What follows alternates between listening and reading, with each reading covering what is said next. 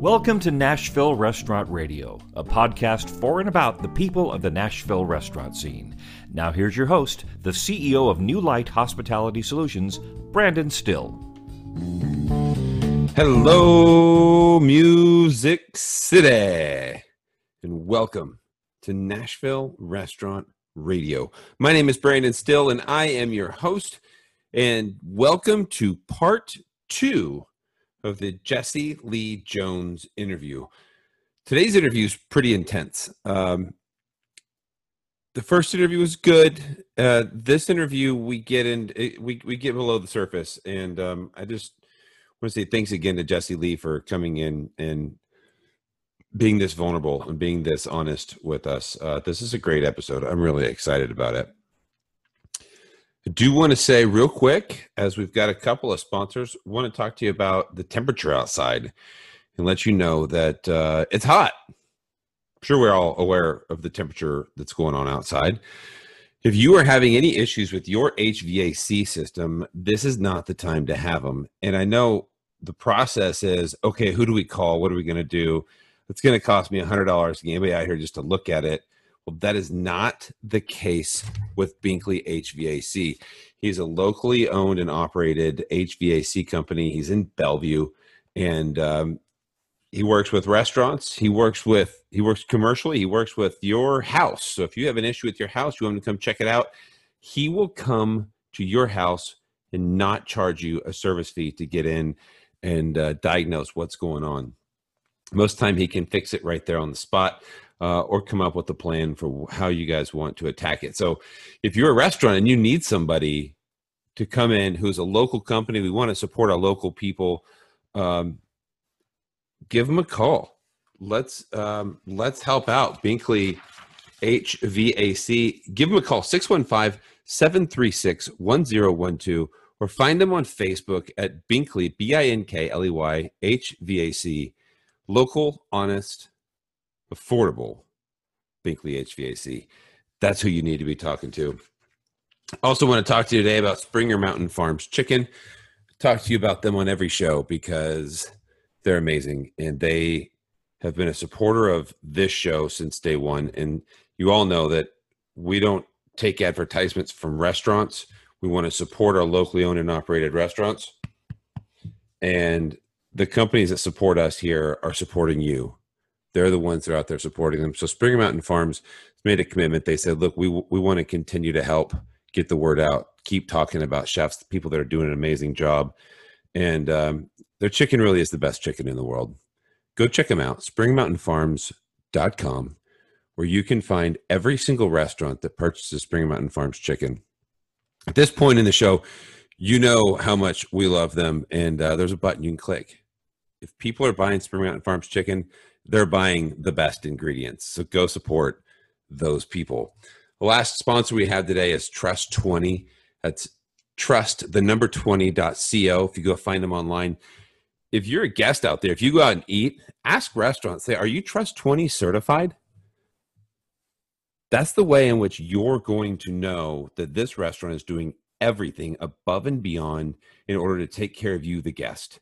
That means they're also taking care of their employees, and it is safe to eat there. Restaurants that want to get Trust 20 certified, it is free to go through the complete audit right now through the end of August.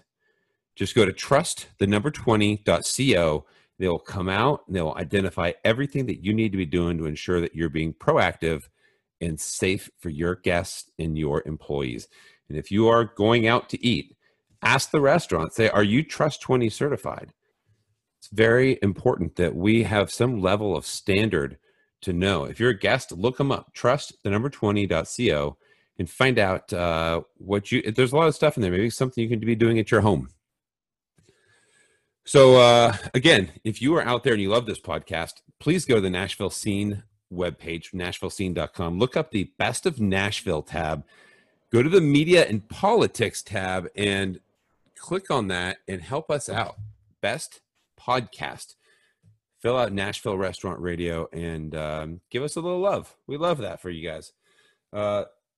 Check out this video. If you go to our webpage, NashvilleRestaurantRadio.com, click the Watch tab.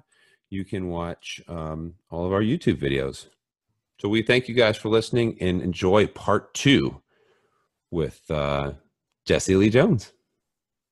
Okay, so Jesse Lee Jones, we were talking the other day, and we're picking up for part 2 of this interview on another day. Normally part 2 just is and the funny thing is we're both wearing, I think, the same clothes.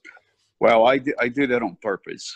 Okay. You know, I figured you might want me to just, I sat at the same spot, and I just shaved and showered and sat at the very same spot I was the other day. I wore the same shirt too, but this is a different day. And where we left off last time, you had to go. You were summoned. You had to leave. We had to leave. And where were you headed off to? Oh, on Saturday morning, we had the East Nashville Tomato Festival here in Nashville. It's a great festival. I mean, it's just wonderful to see the neighborhood all together and all the neighbors, and they have a parade. They have live music. There is a music that is the music they were playing is pretty much like a New Orleans type music, you know. And they had a pickup truck, and the musicians were on the back of it. But anyway, it was my first year to be involved, in the sense that Sam, the organizer of the whole thing, called me and asked me if I would bring some of the old cars out there. So that was really fun. It was great to see people, man. I know it sounds strange, but it was great to see people, although they were just outside their houses. They didn't gather around in a big area, so there wasn't like hundreds of people together. But the families were on their front porches or on the sidewalk as we drove through the streets. And but a couple of feelings that I had it was really interesting, because you see, before this pandemic, this whole thing, we had a tornado that did a lot of damage around here. And the area of Nashville that got hit the most was that area, 5 Points. Mm-hmm. So I was driving through these streets following the procession, and some of the houses and churches like destroyed. Mm. So that felt really strange, because with all this pandemic thing and being home for almost 5 months now, it felt like surreal. It was like, wow, what happened? And it's like, oh my goodness, I forgot all about that tornado that we had. It went through that area and just really did a lot of damage. It was awful to see that. A lot of houses and churches are still boarded up. But here we were, enjoying a day, a Saturday morning, doing the Tomato Fest in East Nashville, which is so great, man. I mean, I took a green car, I took a red car, and I took my police car, my black and white. So anyway, it was really cool, and the kids really loved it. It was great to see families. Does it make sense? It was great to see families, man. Mom and dad and brothers and sisters, whatever. They were, the people were out on the streets. They were waving at us, and they were smiling. And I mentioned to a buddy of mine who was riding with me, he was one of the judges, because they decorate their houses too. Oh, really? So anyway, I said to him, man, it's so good to be out here and see these families, these children, and everybody smiling and waving. And I was playing all different tones of sirens in the car, and the kids just, they're digging it. So it was really fun. It was, I'm very glad that I did that. So the East Nashville community is just, besides being an amazing community, an amazing food scene, the community, it's a vibe over there. It's a total feeling when you get in East Nashville, and I love the whole. You live in East Nashville? I do, yeah. Okay. And yeah, you drive around there. I live in your little bubble, and I did a podcast the other day where I talked about how we were so in love. Everybody in the town was just so all in together with the tornado time, and then COVID happened. Yeah. I think a lot of people have forgot that East Nashville's still hurting. that North Nashville is still hurting, that there's I know. Germantown is still hurting. There's Yeah. still a lot of help that needs to be done. Yeah, Donaldson area and stuff. I mean, I drove around after the tornadoes, or the tornado, I should say. But anyway, it was pretty unbelievable, man, because you see destruction. It's like a war zone, I mean, churches and the interesting thing about tornadoes is it'll take out a house. Like for instance, 1508, it'll take us out, and it won't even touch the door, the house next door.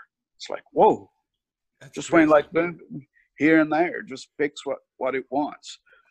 So it'll destroy something and then leave something right next door untouched.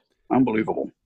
I work with the Germantown Pub. They're one of my clients, and they're Mm-hmm, good friends too. But the morning of the tornado, I woke up to like multiple text messages. I live in West Nashville, so I didn't know necessarily. But I woke up the next morning with all these text messages. I just got up and went straight down to Germantown that morning, and the Kroger was closed because it had taken some heavy damage right there at the corner of Monroe and Rosa Parks Boulevard. And there was a O'Reilly Auto Parts store across catty corner that got completely taken out. And then there was an AutoZone next door to that got completely taken out. And Germantown Pub, nothing. Wow. Like all three corners got completely that O'Reilly and the AutoZone are like gone. They're just completely gone. And then Germantown Pub they have like there's like a vinyl cover on their deck that didn't even get torn. Like it was like nothing. Yeah. It was incredible. Unbelievable. Yeah, just before that would have been, I'm thinking was March 21st when we were told to close or something. It was somewhere in there. But right after the tornado, we had a lot of friends that were hurting and employees who lost everything, lost their houses and all.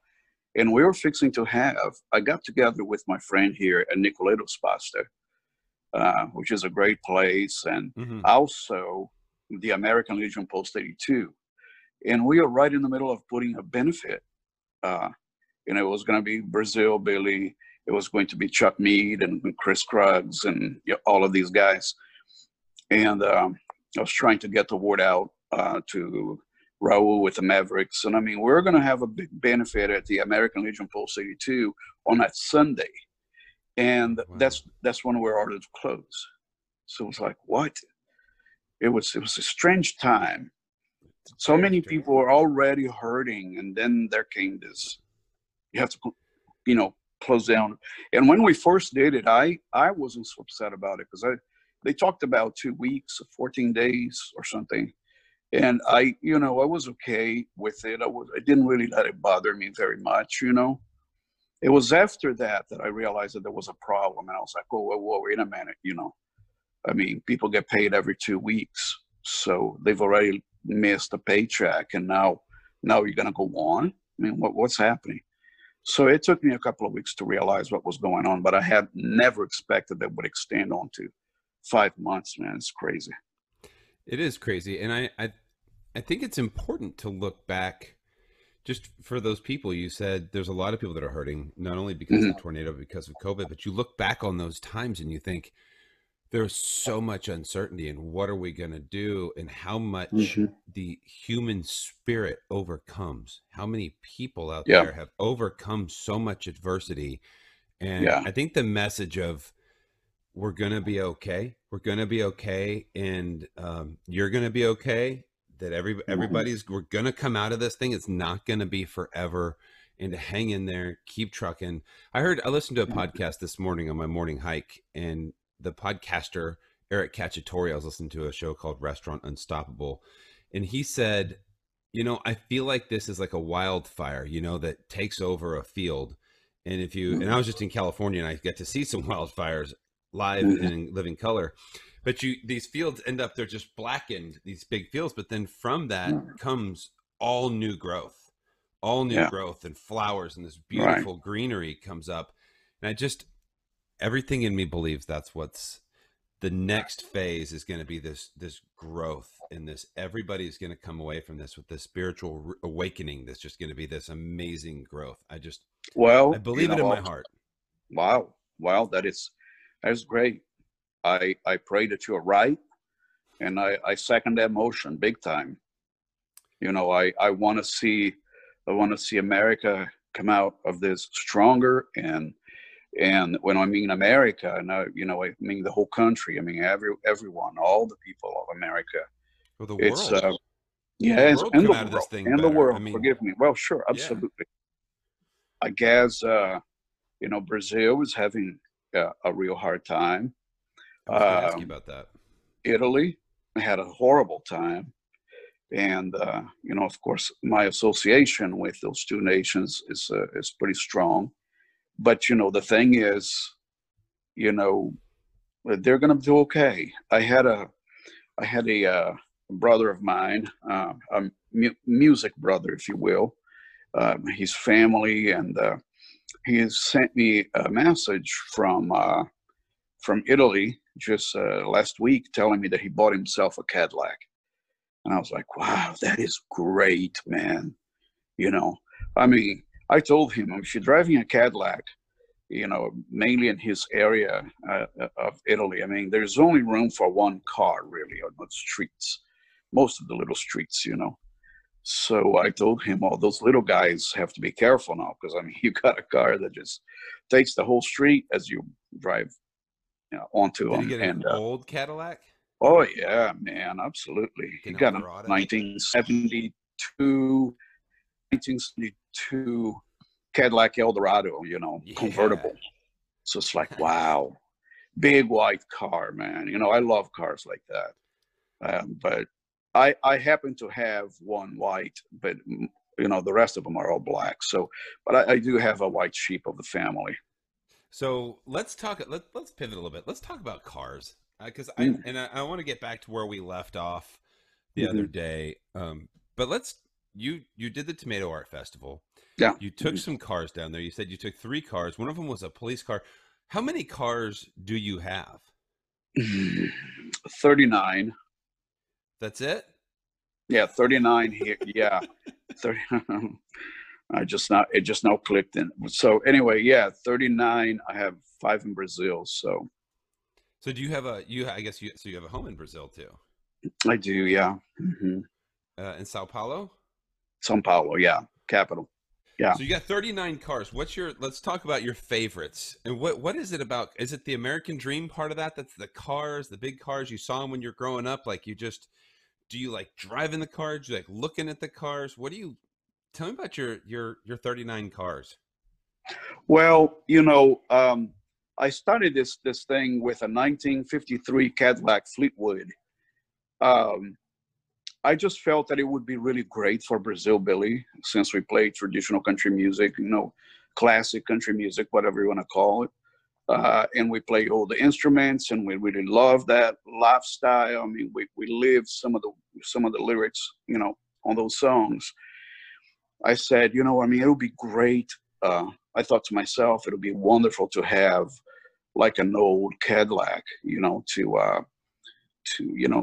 carry Brazil Billy to different gigs from point A to point B. So I started looking, and I found a 1953 Cadillac Fleetwood limousine, and I call her Ruby Ann.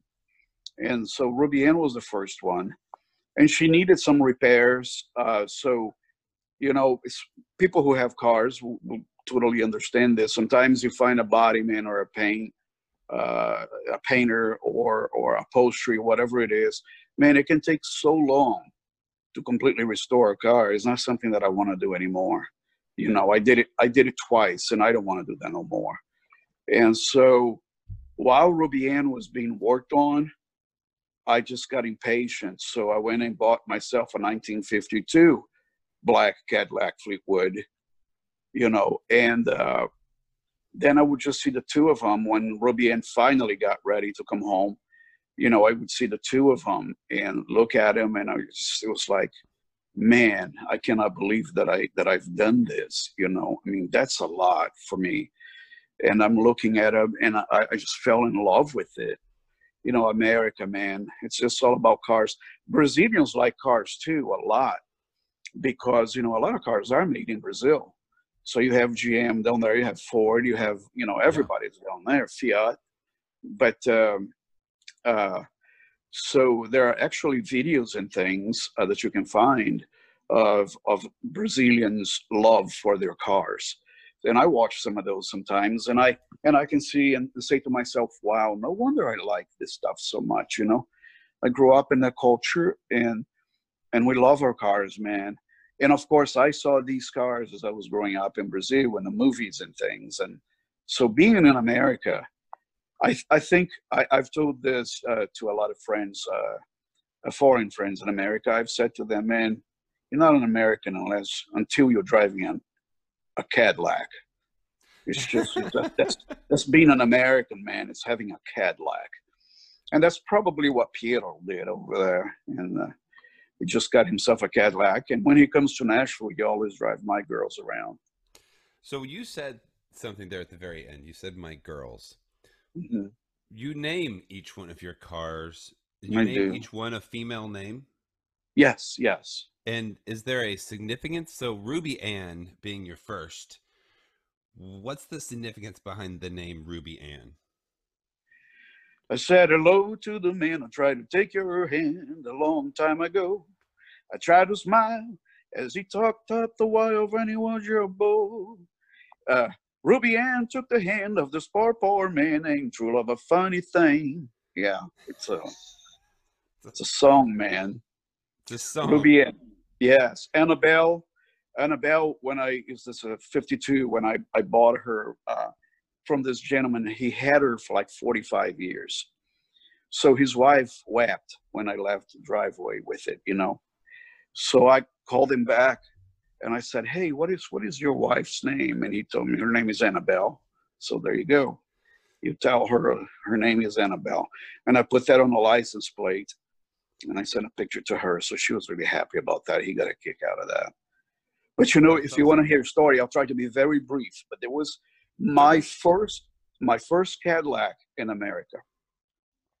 I lived in Peoria, Illinois. I deliver newspapers, but at that point, I was already going to ICC, Illinois Central College, doing law enforcement and that. So I bought this car. It was a 1981 Cadillac DeVille, and it was all black, and it had the burgundy interior. And I just fell in love with that thing, and I got it real cheap, because it wasn't in very good shape. But anyway, I enjoyed that car, man. You know what I did? I went out, and this would have been 1988. Now, what happened in 1988? We had a presidential election, right? Now, I wasn't aware of that at the time when I did it. I just got the car, and I got the license plates. I found out that you could, customize your license plate. So I put Jesse 88. JESSE 88 on my license plate. Jesse Jackson. So here's the thing. I didn't know that, right? So I'm driving around Peoria, Illinois, man, and I have all these people taking pictures behind my car. And people driving by me and honking their horns and giving me a thumbs up and things, right?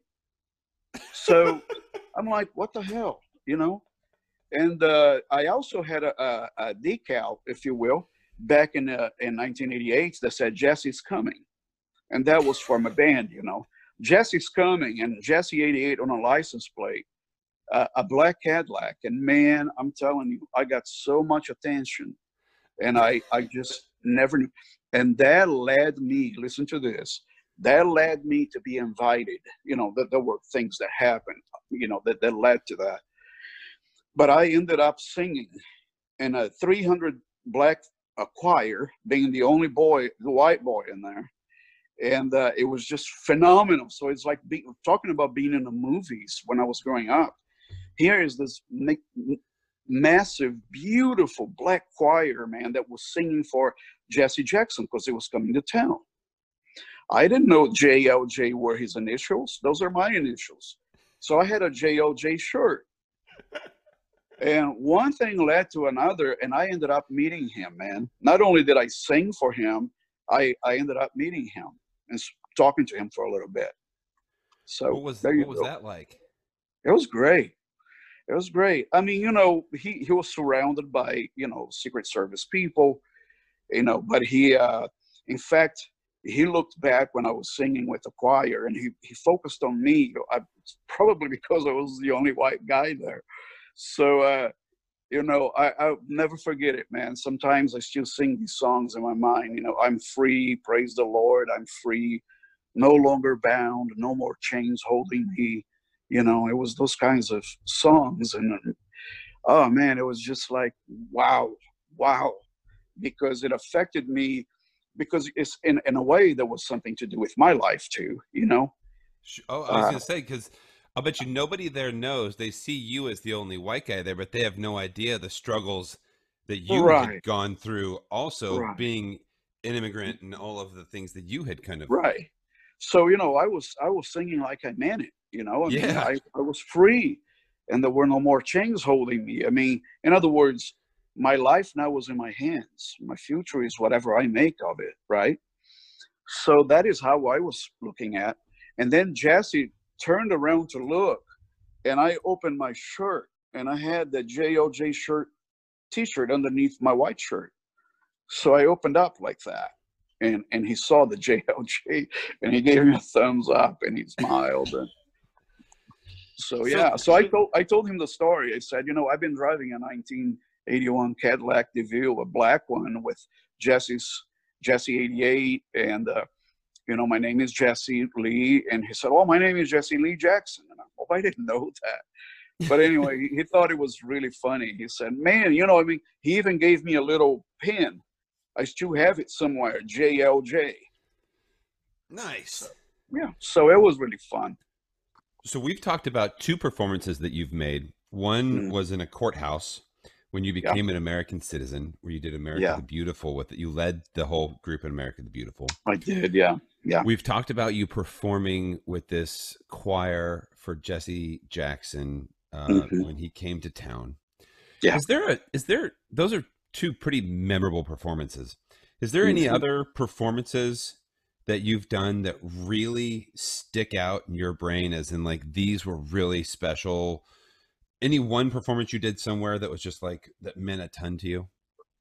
Well, I told you that after becoming an American citizen and being, led through the steps of doing that by the Bob Michaels office, Senator Bob Michaels in Peoria, Illinois, they sent me to do a tour with DOD, Department of Defense, and so those are pretty special. I mean, come on, man. I mean, this is, I had been in America for 6 years. What am I doing in Kuwait, Bahrain? And then here's the thing. So what they say in the Army, when I got there, it's like, hurry up and wait. We got there, and there was a little snafu. That's another word I learned there. And there were plenty of snafus, situation, all, what. So anyway, they hadn't prepared our rooms in Kuwait. So we were guests at the Amir's Palace. That's pretty cool. I ended up staying at the Amir's Palace, a marble palace, which was pretty amazing. Wow. And then, they took me downtown. I mean, and I bought myself a dish dash, which I still have. I bought I decided that I wanted to wear a businessman one, which is the black long one with the white piece, headpiece, and I walked around like that. And the first thing I did was I learned to say a few things in Arabic, and so people would look at me and they would have fun, The guys would say out there, because we looked around at the stores and things in Saudi Arabia, and they would laugh and they would say, oh, American friend. And I'm thinking, well, how do you know I'm an American? And they're like, well, there's no people here with blue eyes and that skin like that. You dress like a Kuwaiti man, but we can tell you're an American. So it's funny. Like, you're not fooling anybody. Yeah, right. And I used to come in. I used to come in to the palace after a trip downtown, and I would say to the musicians, "Get out of my house! Who are you? What are you doing here?" So It was you've had, fun, man. yeah, what an amazing life. What an amazing stories I'm sure you must have just from that trip to Kuwait, all the different stories you could Yeah, tell. You man. Yeah. we finished off the part one. We Hmm. finished it off, and you had just said, I haven't really told anybody this story before, but um, you said, I was watching the British, or I'm sorry, not British, but the Brazilian national anthem, and it's beautiful. And Oh yeah. after the national anthem, Yeah. they said, Mhm. Brazil, love it or leave it. Yeah. And you Mhm. decided to leave it. That was I a did. seminal moment for you, saying, where Yeah. you were trying to decide, and you decided, I'm going to go to America and I'm going to live this dream. You Hmm. were 22 years old when you got here.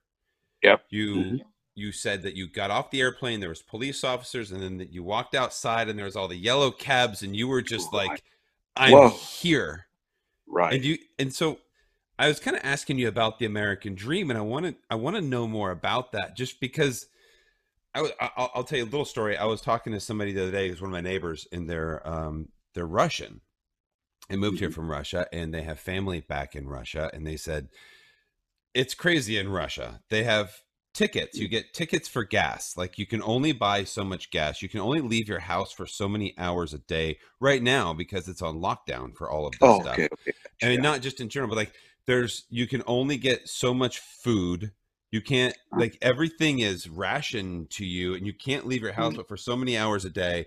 You have to, and there's all of these different things you can do. And I was just thinking, gosh, people here complain that they have to wear a mask.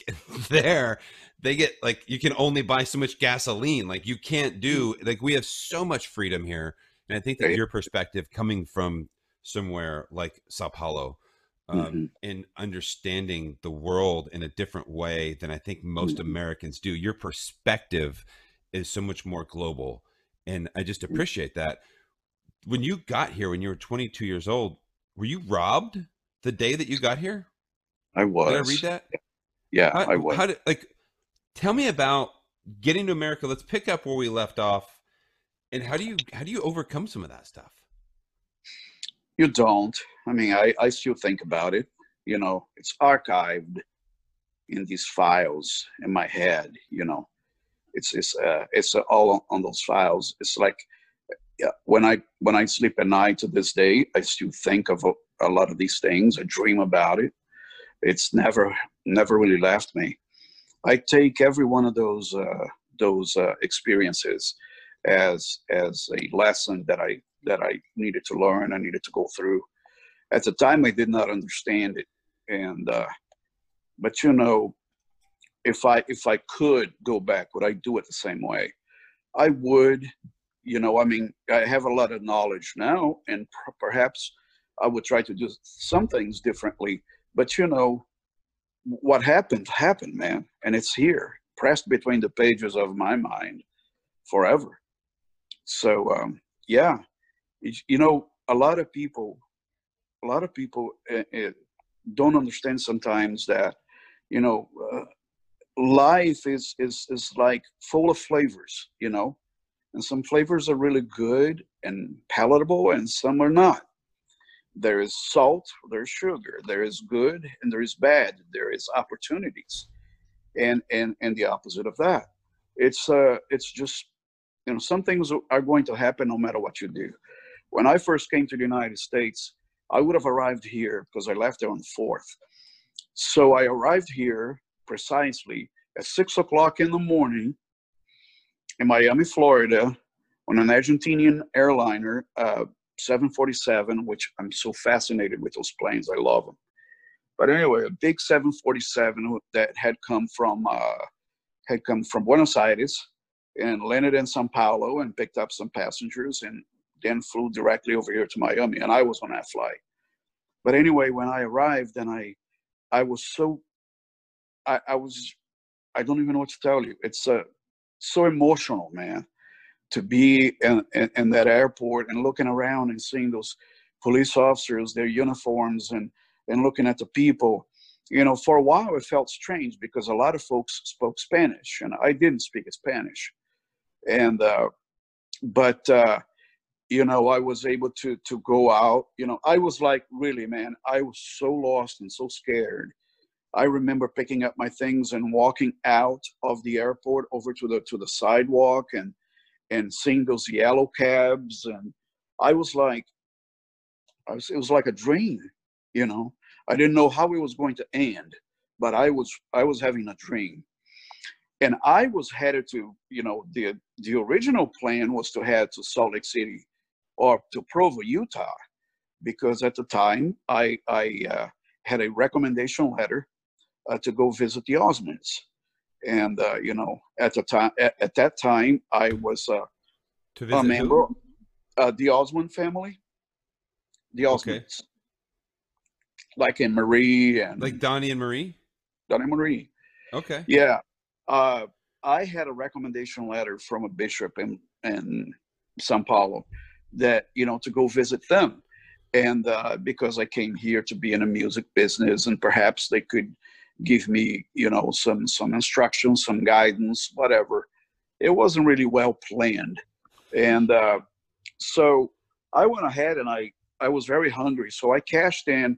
You know, I had $500 because you had to have $500 to leave the country to go visit America. So I went and cashed $100.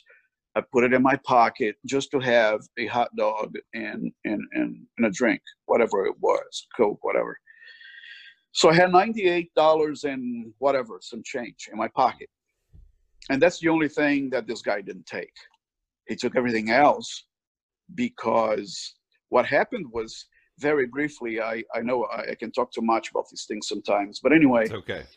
I felt that in Brazil, you can travel anywhere in the country by bus. And there are many, many, many bus companies. It's not, in America, it's more like Greyhound is the one that we think of. Oh my goodness, in Brazil, it's like hundreds of them. And these buses are so beautiful and comfortable, you know? Mm-hmm. So you can go places by bus. And I thought to myself, maybe it wouldn't cost me as much to travel by bus, you know, if I'm going to Provo, Utah. Now, here I was, man, I didn't know where Provo, Utah was. I didn't know I was going to have to go across country, you know, to get there from Miami, Florida. So I wasn't geographically, set up. Yeah, thanks. So what I did was I asked the police officer, I had a little pocket book. And I mean, this was just it's a little bitty thing. And it was Italian and Portuguese and English dictionary, pocket dictionary. And I would point to the words, you know, I would point to the words because I didn't know how to pronounce them, right? So anyway, I was able to communicate enough to get to a bus, you know, outside.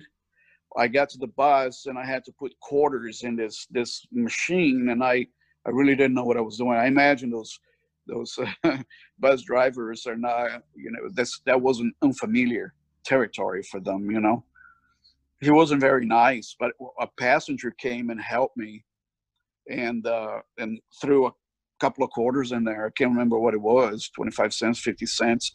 But anyway, so I came into the bus and I was extremely nervous. It was very quiet. I was very shy and nervous because I figured that if I get to the bus station, I can find the bus and go by bus, you know, out west to wherever I have to go, Provo, Utah. But I had met a family in São Paulo before I left, just a month or two before I left, that worked for Caterpillar, the tractor company, you know, and Peoria, Illinois is the home of Caterpillar. So anyway, man, they had told me, if you ever come to America, come and visit us in Creve Coeur, Illinois. Well, you know, back then I couldn't even pronounce Creve Coeur, Illinois. Didn't know what it was. But I got to the bus station downtown and I realized that there was only one company. It was Greyhound, right? but it would go what I needed to go. I looked at the map and stuff, and with the help of this clerk, I said to myself, maybe I should go visit the Wagners before I go out west, because he explained to me that where I was, you'd have to go north to Peoria, Illinois. Once we found out that Creve Coeur was a town just outside Peoria, Illinois, and from there you go straight out west to Provo, Utah. So I said, well, that's great. That's what I'll do then. So I took the cash I had and I bought a ticket, bus ticket to Peoria, Illinois, a fair. And I had the whole day to sit around and wait because the bus was not going to leave until like 11 o'clock that night. So I had the whole day to sit there at the Greyhound bus station. And then this young couple of my age, they said to me, hey, and he started talking to me, and of course I couldn't really communicate, but with the help of my little translation book, I was able to let them know that I was just come in and from Brazil, and I was headed to Peoria, Illinois. That's all pretty much I could say. And well, one thing that happened, man, is they took, I put my things, first of all, they told me that I could put my things in a locker. There was a locker room where I could put my things, get some change. You're going to put a coin in there and you're going to open this padlock and put your luggage in there. I had a nice 12-string Giannini guitar with me and all of this stuff. So we put it in this locker, and I had the whole afternoon to hang out with these guys, right? So it's okay that I change my position like this? Oh, yeah, of course. Okay. Be comfortable. So anyway, they started smoking pot, man, back behind the station. It scared the hell out of me because, damn it, in Brazil, the police quarters, we'd certainly be in trouble big time. Yeah. And shoot, of course I never did smoke, but I was scared, man. I didn't know where I was. I didn't know anybody. And the last thing I needed was to be getting in trouble. Does it make sense? 100%.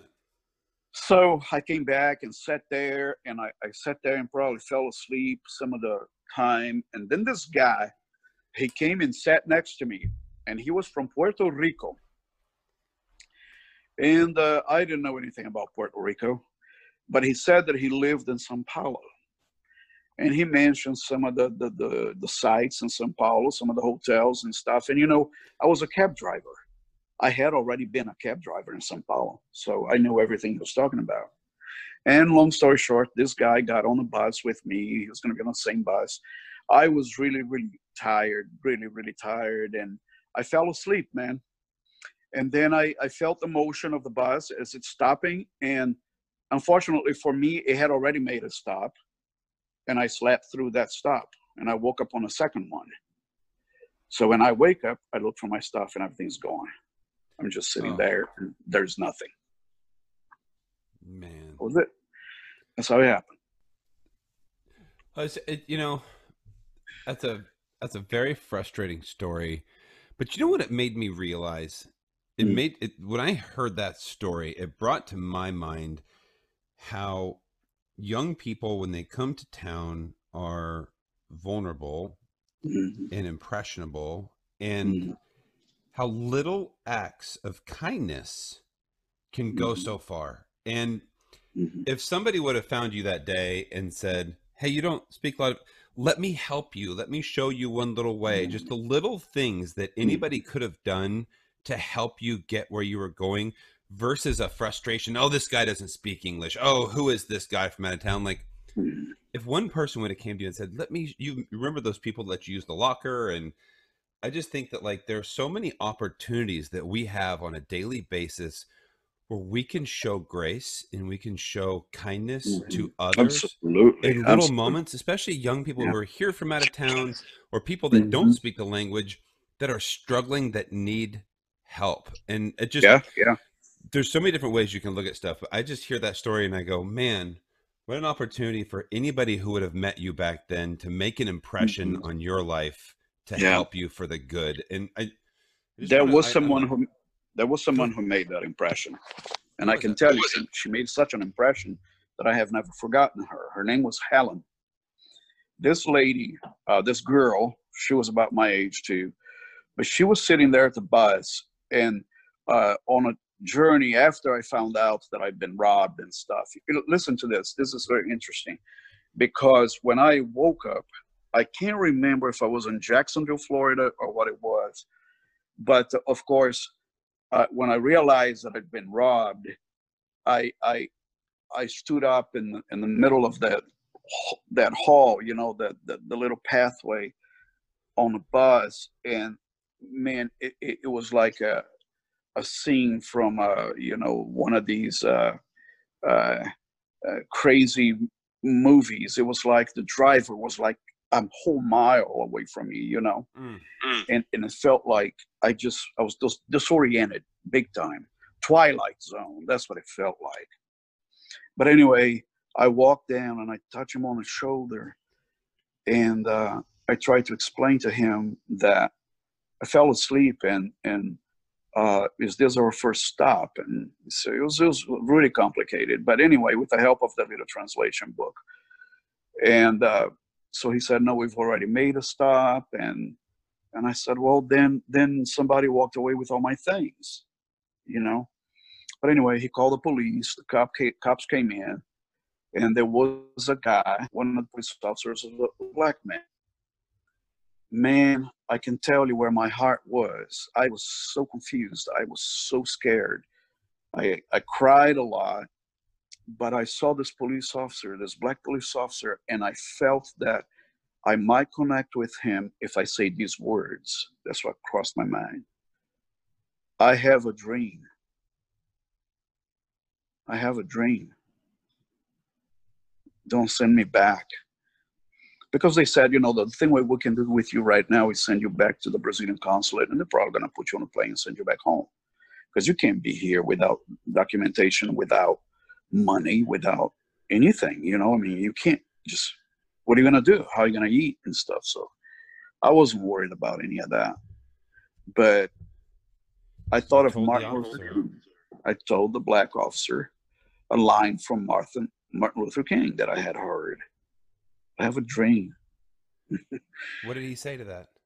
He didn't say much. He, you know, they looked at me and they talked to the driver of the bus. The driver of the bus said, I can keep an eye on him, you know, and make sure he gets to where he's going to go. Well, but he doesn't have any money for food or anything. Well, you know, I was just crying and said, it doesn't matter. It doesn't matter. At this point, nothing really matters. I need to finish my journey, you know. And so anyway, so they said, okay, if you insist, we're going to leave you here. And thank God, man, they didn't take me to a Brazilian consulate or something and made me go back. But I stayed on that bus and for what seemed to be days and nights, and on that bus, I felt that way. But there was this girl at one of the stops, the bus mate, I think was Indianapolis. And she came back in and she had McDonald's, a cheeseburger and some fries and a root beer. First time I ever tried root beer, you know, and I just broke down, man. And I said, why are you doing this? And she said, you know, the bus driver had told us that there's such a situation on the bus, and if anybody wanted to help, you know, felt like helping, it would be a good thing to do, because this guy's, you know, he's crying a lot, he's confused, he's lost, he's been robbed. And so there you go. That was an act of kindness that I can never forget. And her name was Helen. Helen. Mm-hmm. Wow. Yeah. So you see, guys, just buying somebody McDonald's, I mean, it's such a small thing that you might think people don't care about, but little acts of kindness go a really long way. Well, thank you. And you know, that story. It's been 35 years and I haven't forgotten it, you know, can never forget. And you know, that's the bus driver, they swapped buses up in Indiana. So the bus driver of the first bus had to let this other driver know about the situation. So he asked me to sit close to him, and, you know, he paid attention to me, and it was, you know, man, I've been through a lot of stuff in America. And I've lived with people back in Brazil. I spent time with people that they didn't have concrete on their floor. It was just dirt floor. You got a house, a humble little house, and the floor is just dirt. And the mosquitoes are eating you up alive at night in those places. But I've seen so many things, and I've seen the other side, the flip side of that too, because for whatever reason, I've always had people that wanted to help, wanted to be friends, and some of them were very, very wealthy. And it was like, but I always felt better in the humble spots. You know what I mean?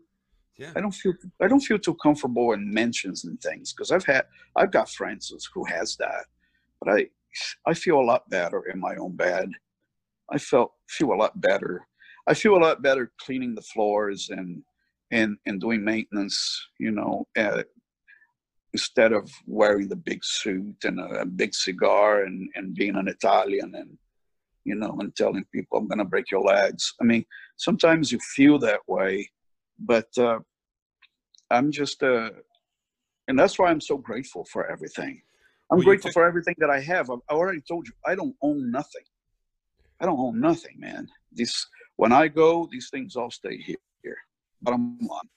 Well, so my next question was going to be, after all of that, what are some things specifically that you're grateful for? What do you show gratitude?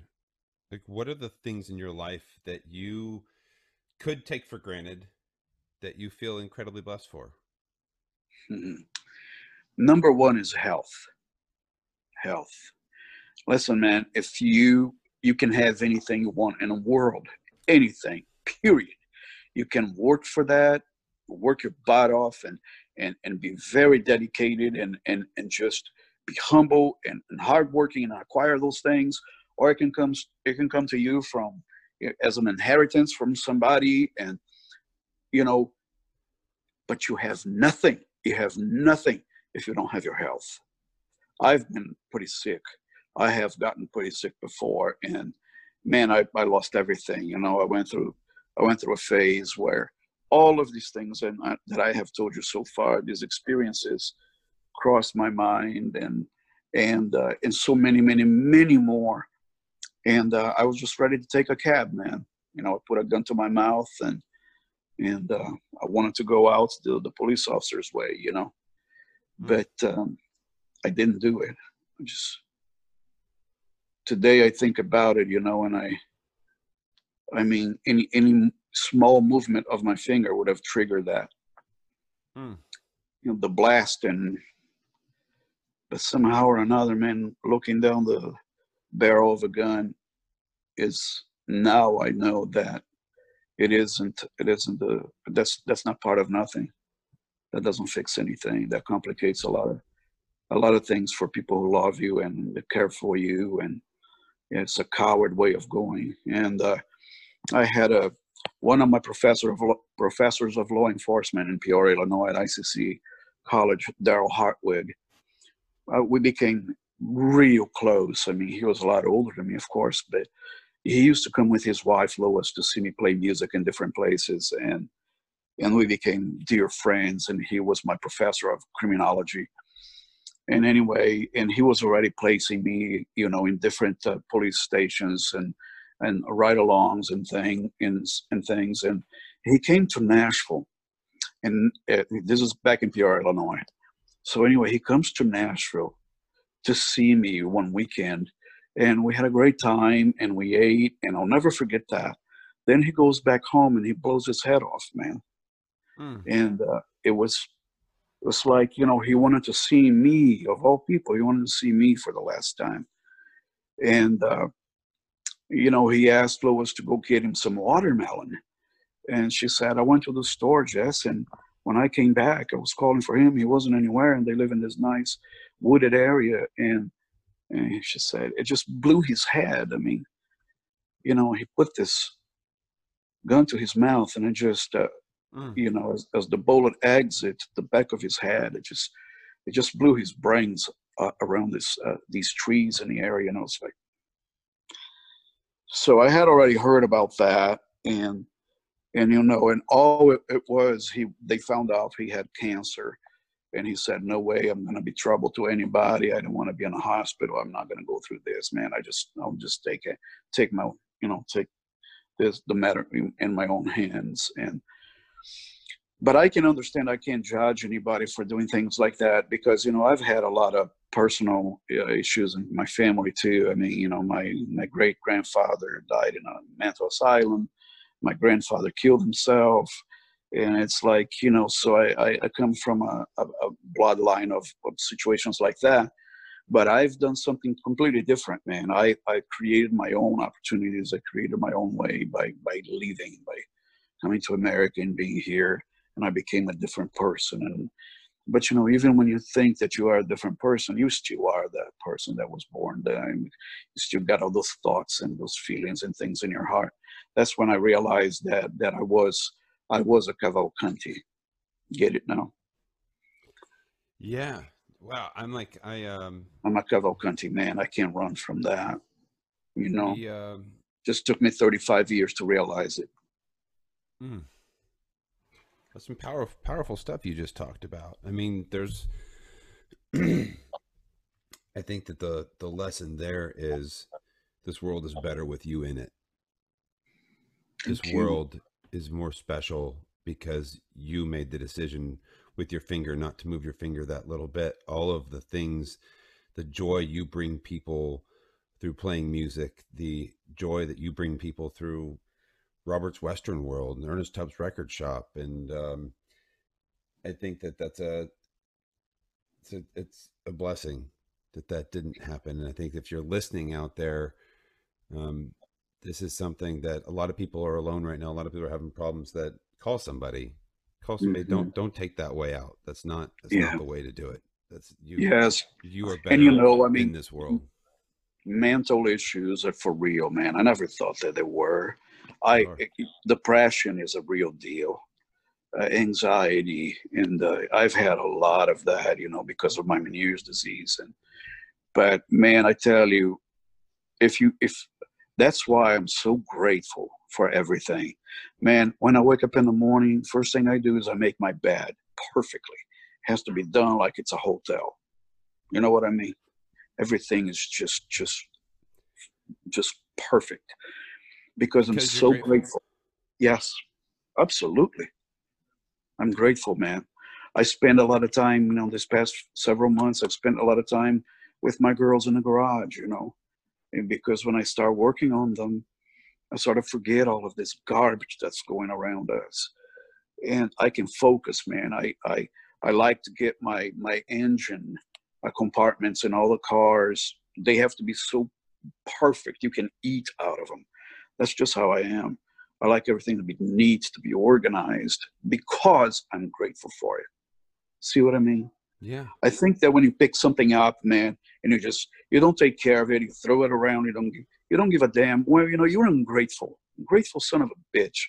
There are a lot of people in the world that don't have that, man.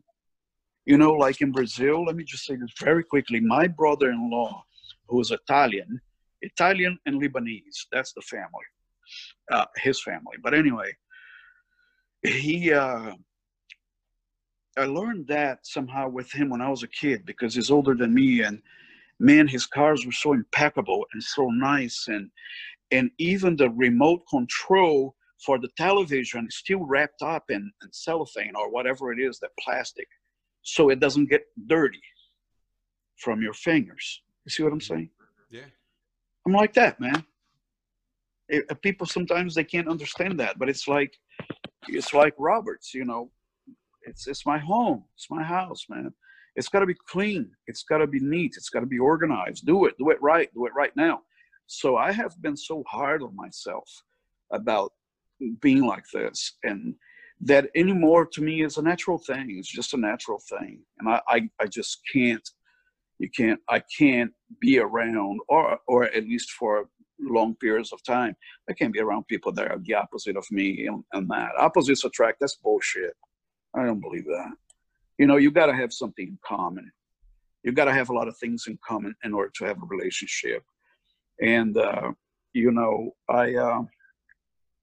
I've just learned a lot of lessons, and it's I'm grateful for everything. I'm grateful for every time when I wake up. I'm alive, man. You know, this is a new day. I had a real bad day yesterday. Yesterday was a horrible day.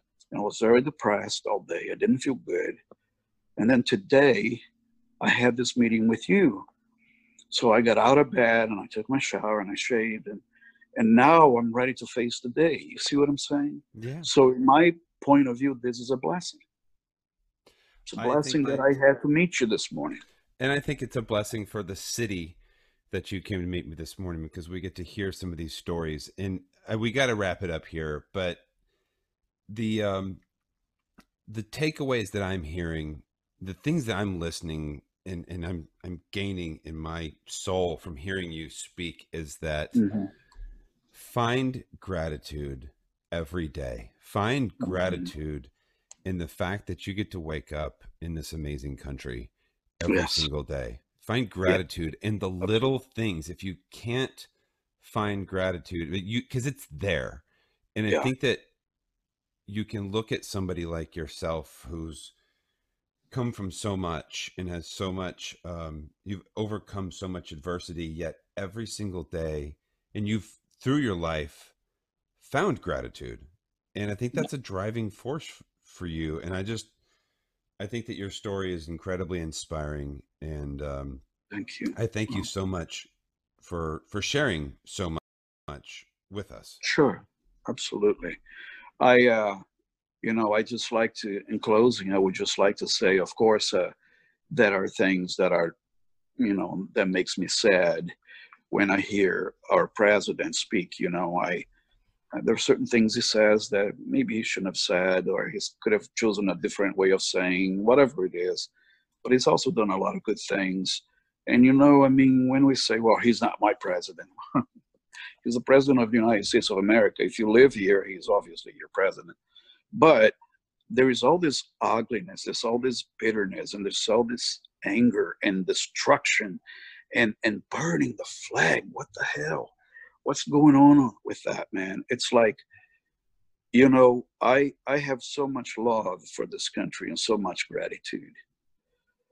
This, I think we sort of closed the last time we spoke, and that's what I was talking about at the end there, was that, there's something so incredible about the red, white, and blue. There's something so special about this great nation, the people in this nation. Yes, it is a nation of immigrants. It's true. I mean, unless you're Native American, you've come from somewhere else. But it's there are things that are not good. There are things that are decisions that people make that sometimes they're not good. But you have to remember what is so good and so great about this great place, man. This is not an experiment. I mean, bootstrappers. We get ready, we go to work, we do our thing. America helps the rest of the world, and it may have made some mistakes. I'm sure it has, but you can't focus on the bad, because we can talk about bad things all the time. If people really, I'm going to use now a term that I've heard when I was a kid, and we've spoken about it here before. America, love it or leave it.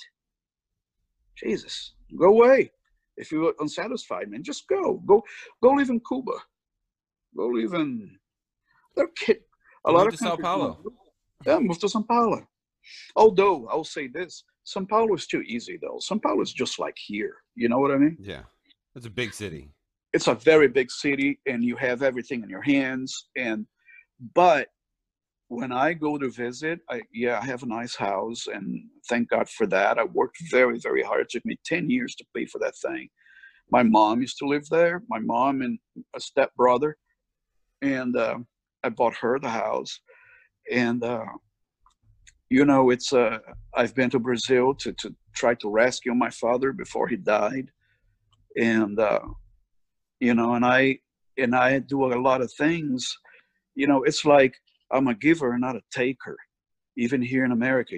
I like to give, man. It makes me feel happy inside. If somebody needs something, if you see a brother in need of something or a sister, if you can do something, help, man. We have so much was given to me, and I know that because a lot was given, a lot is required. Does it make sense? Mm-hmm. And the requirement is simply this, that I love my brother and sister, that I love, that we love one another, that we take care of one another. We may disagree respectfully, but there is no room in America, man, for all this hate and this anger and all this bitterness and destroying buildings and burning things and taking down statues. Listen, the people who doesn't know history, don't understand their history, they are probably setting them up to make the same mistake again. See what I mean? If you don't know your history, it may happen again because you forget what happened, those experiences that happened in the past. Oh yeah, so you're saying monuments remind us of the way things shouldn't be. Exactly. Think of it that way. It's not glorifying it. It's saying. No, I mean, I think there's ways we can do that. I mean, I think there's ways we can educate and we can talk about. Right. I think there's alternative solutions. But I think so too. But I'm grateful. I'm grateful for everything, man. Of course. You're not talking to a person who has any. I don't have a cent of ingratitude in my heart. This is great. We're in America. This is God's country. Well, if you would, I mean, obviously, I would love to do another show with you. Another time that I could just listen to stories forever, and we'll see. Some down the line, once you get back open, love to come and do something live at Roberts, do something fun Anytime. like that. I would love to. Maybe one day, if you would let me into the garage to come in and see the cars. I'd love to see the cars. Maybe take some pictures and all that good stuff. It'd be a lot of fun. I'm sure the listeners would like to see that too. Absolutely, I'd be happy to. It's like when I was a kid, I used to have an uncle that he passed away, but he used to say, if you said something to him, oh, this is a nice car, I love your car, and he would say, no, it's not mine, it's ours. Oh. And wow, man, I never got it, but it is what it is. It's ours, man. I've given many of them away. Well, I am a ridiculous car guy. I'm the same way with you are. Like, I love cars. I'm a Bronco, like the old Broncos and Jeeps. My wife loves Broncos. She's not gonna rest until I get her a Bronco. Yeah, so you got to get like a 66 through 77 Bronco. Really, I'll check it out. They're ridiculous. That's like my brother had when I was growing up, and it's like my dream. The new Broncos are coming out, but I am with you on the car thing. I would love to come see your cars. That would be a dream for me to come see your cars. Jesse Lee Jones, thank you for spending this much time. Thank you for all that you do for the city. You can check Jesse Lee Jones out. Brazil Billy, they are all over YouTube. Lots of videos of them singing songs. Robert's Western World, right there on Broadway. When they just check their social medias, right? You've got a Facebook page and different. Watch there for updates. They'll probably be announcing when they're going to reopen, if they're allowed to. You're allowed to reopen, but when you decide to reopen, because you are classified as a restaurant, but you're not opening right now because it's not the right thing to do, and I respect the hell out of that. Anything else that you want people to know? Anything else that we can promote that you're doing? Anything that you want to talk about? Not that I can think of right now. I mean, I just like in closing to just say that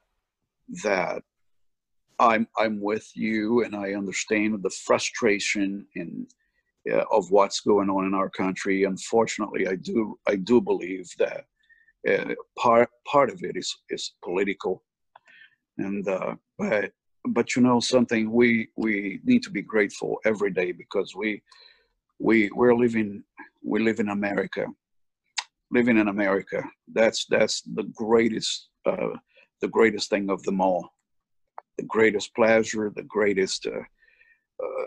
biggest gratitude that I have. But it's very important to remember this: the Statue of Liberty stands for freedom. It's true, liberty. But she also holds the tablets of law on her other arms. So here's the thing. All people should be able to live in America and do things here. But we have to obey the laws that are, the laws of the land. The language is English. I am pretty much, I believe in those things. And it's, I think that we're going through a period that eventually, hopefully sooner than later, will be resolved. And we are going to be back honky-tonking and having a great time and being grateful for this great nation and be proud of that flag. And man, I just see that our future, the future of America is like just right now it will reignite, like you said. It's like the burn fields there where the new grass is going to grow, and we're going to flourish and continue to be this great nation that we are. Yes, sir. Thank you very much for coming on today, and God bless you. Wish you nothing but the best of luck. Likewise. Thank you, man. All right. So thank you again to Jesse Lee Jones for joining us here on Nashville Restaurant Radio. That got a little intense there for a little bit. I just love, his passion for this country, and I love his perspective. Don't take things for granted and find gratitude on a daily basis. It's really good stuff. And I'd love to hear what you think. So if you have comments on this, go to the post on Instagram or Facebook or Twitter, wherever you find it.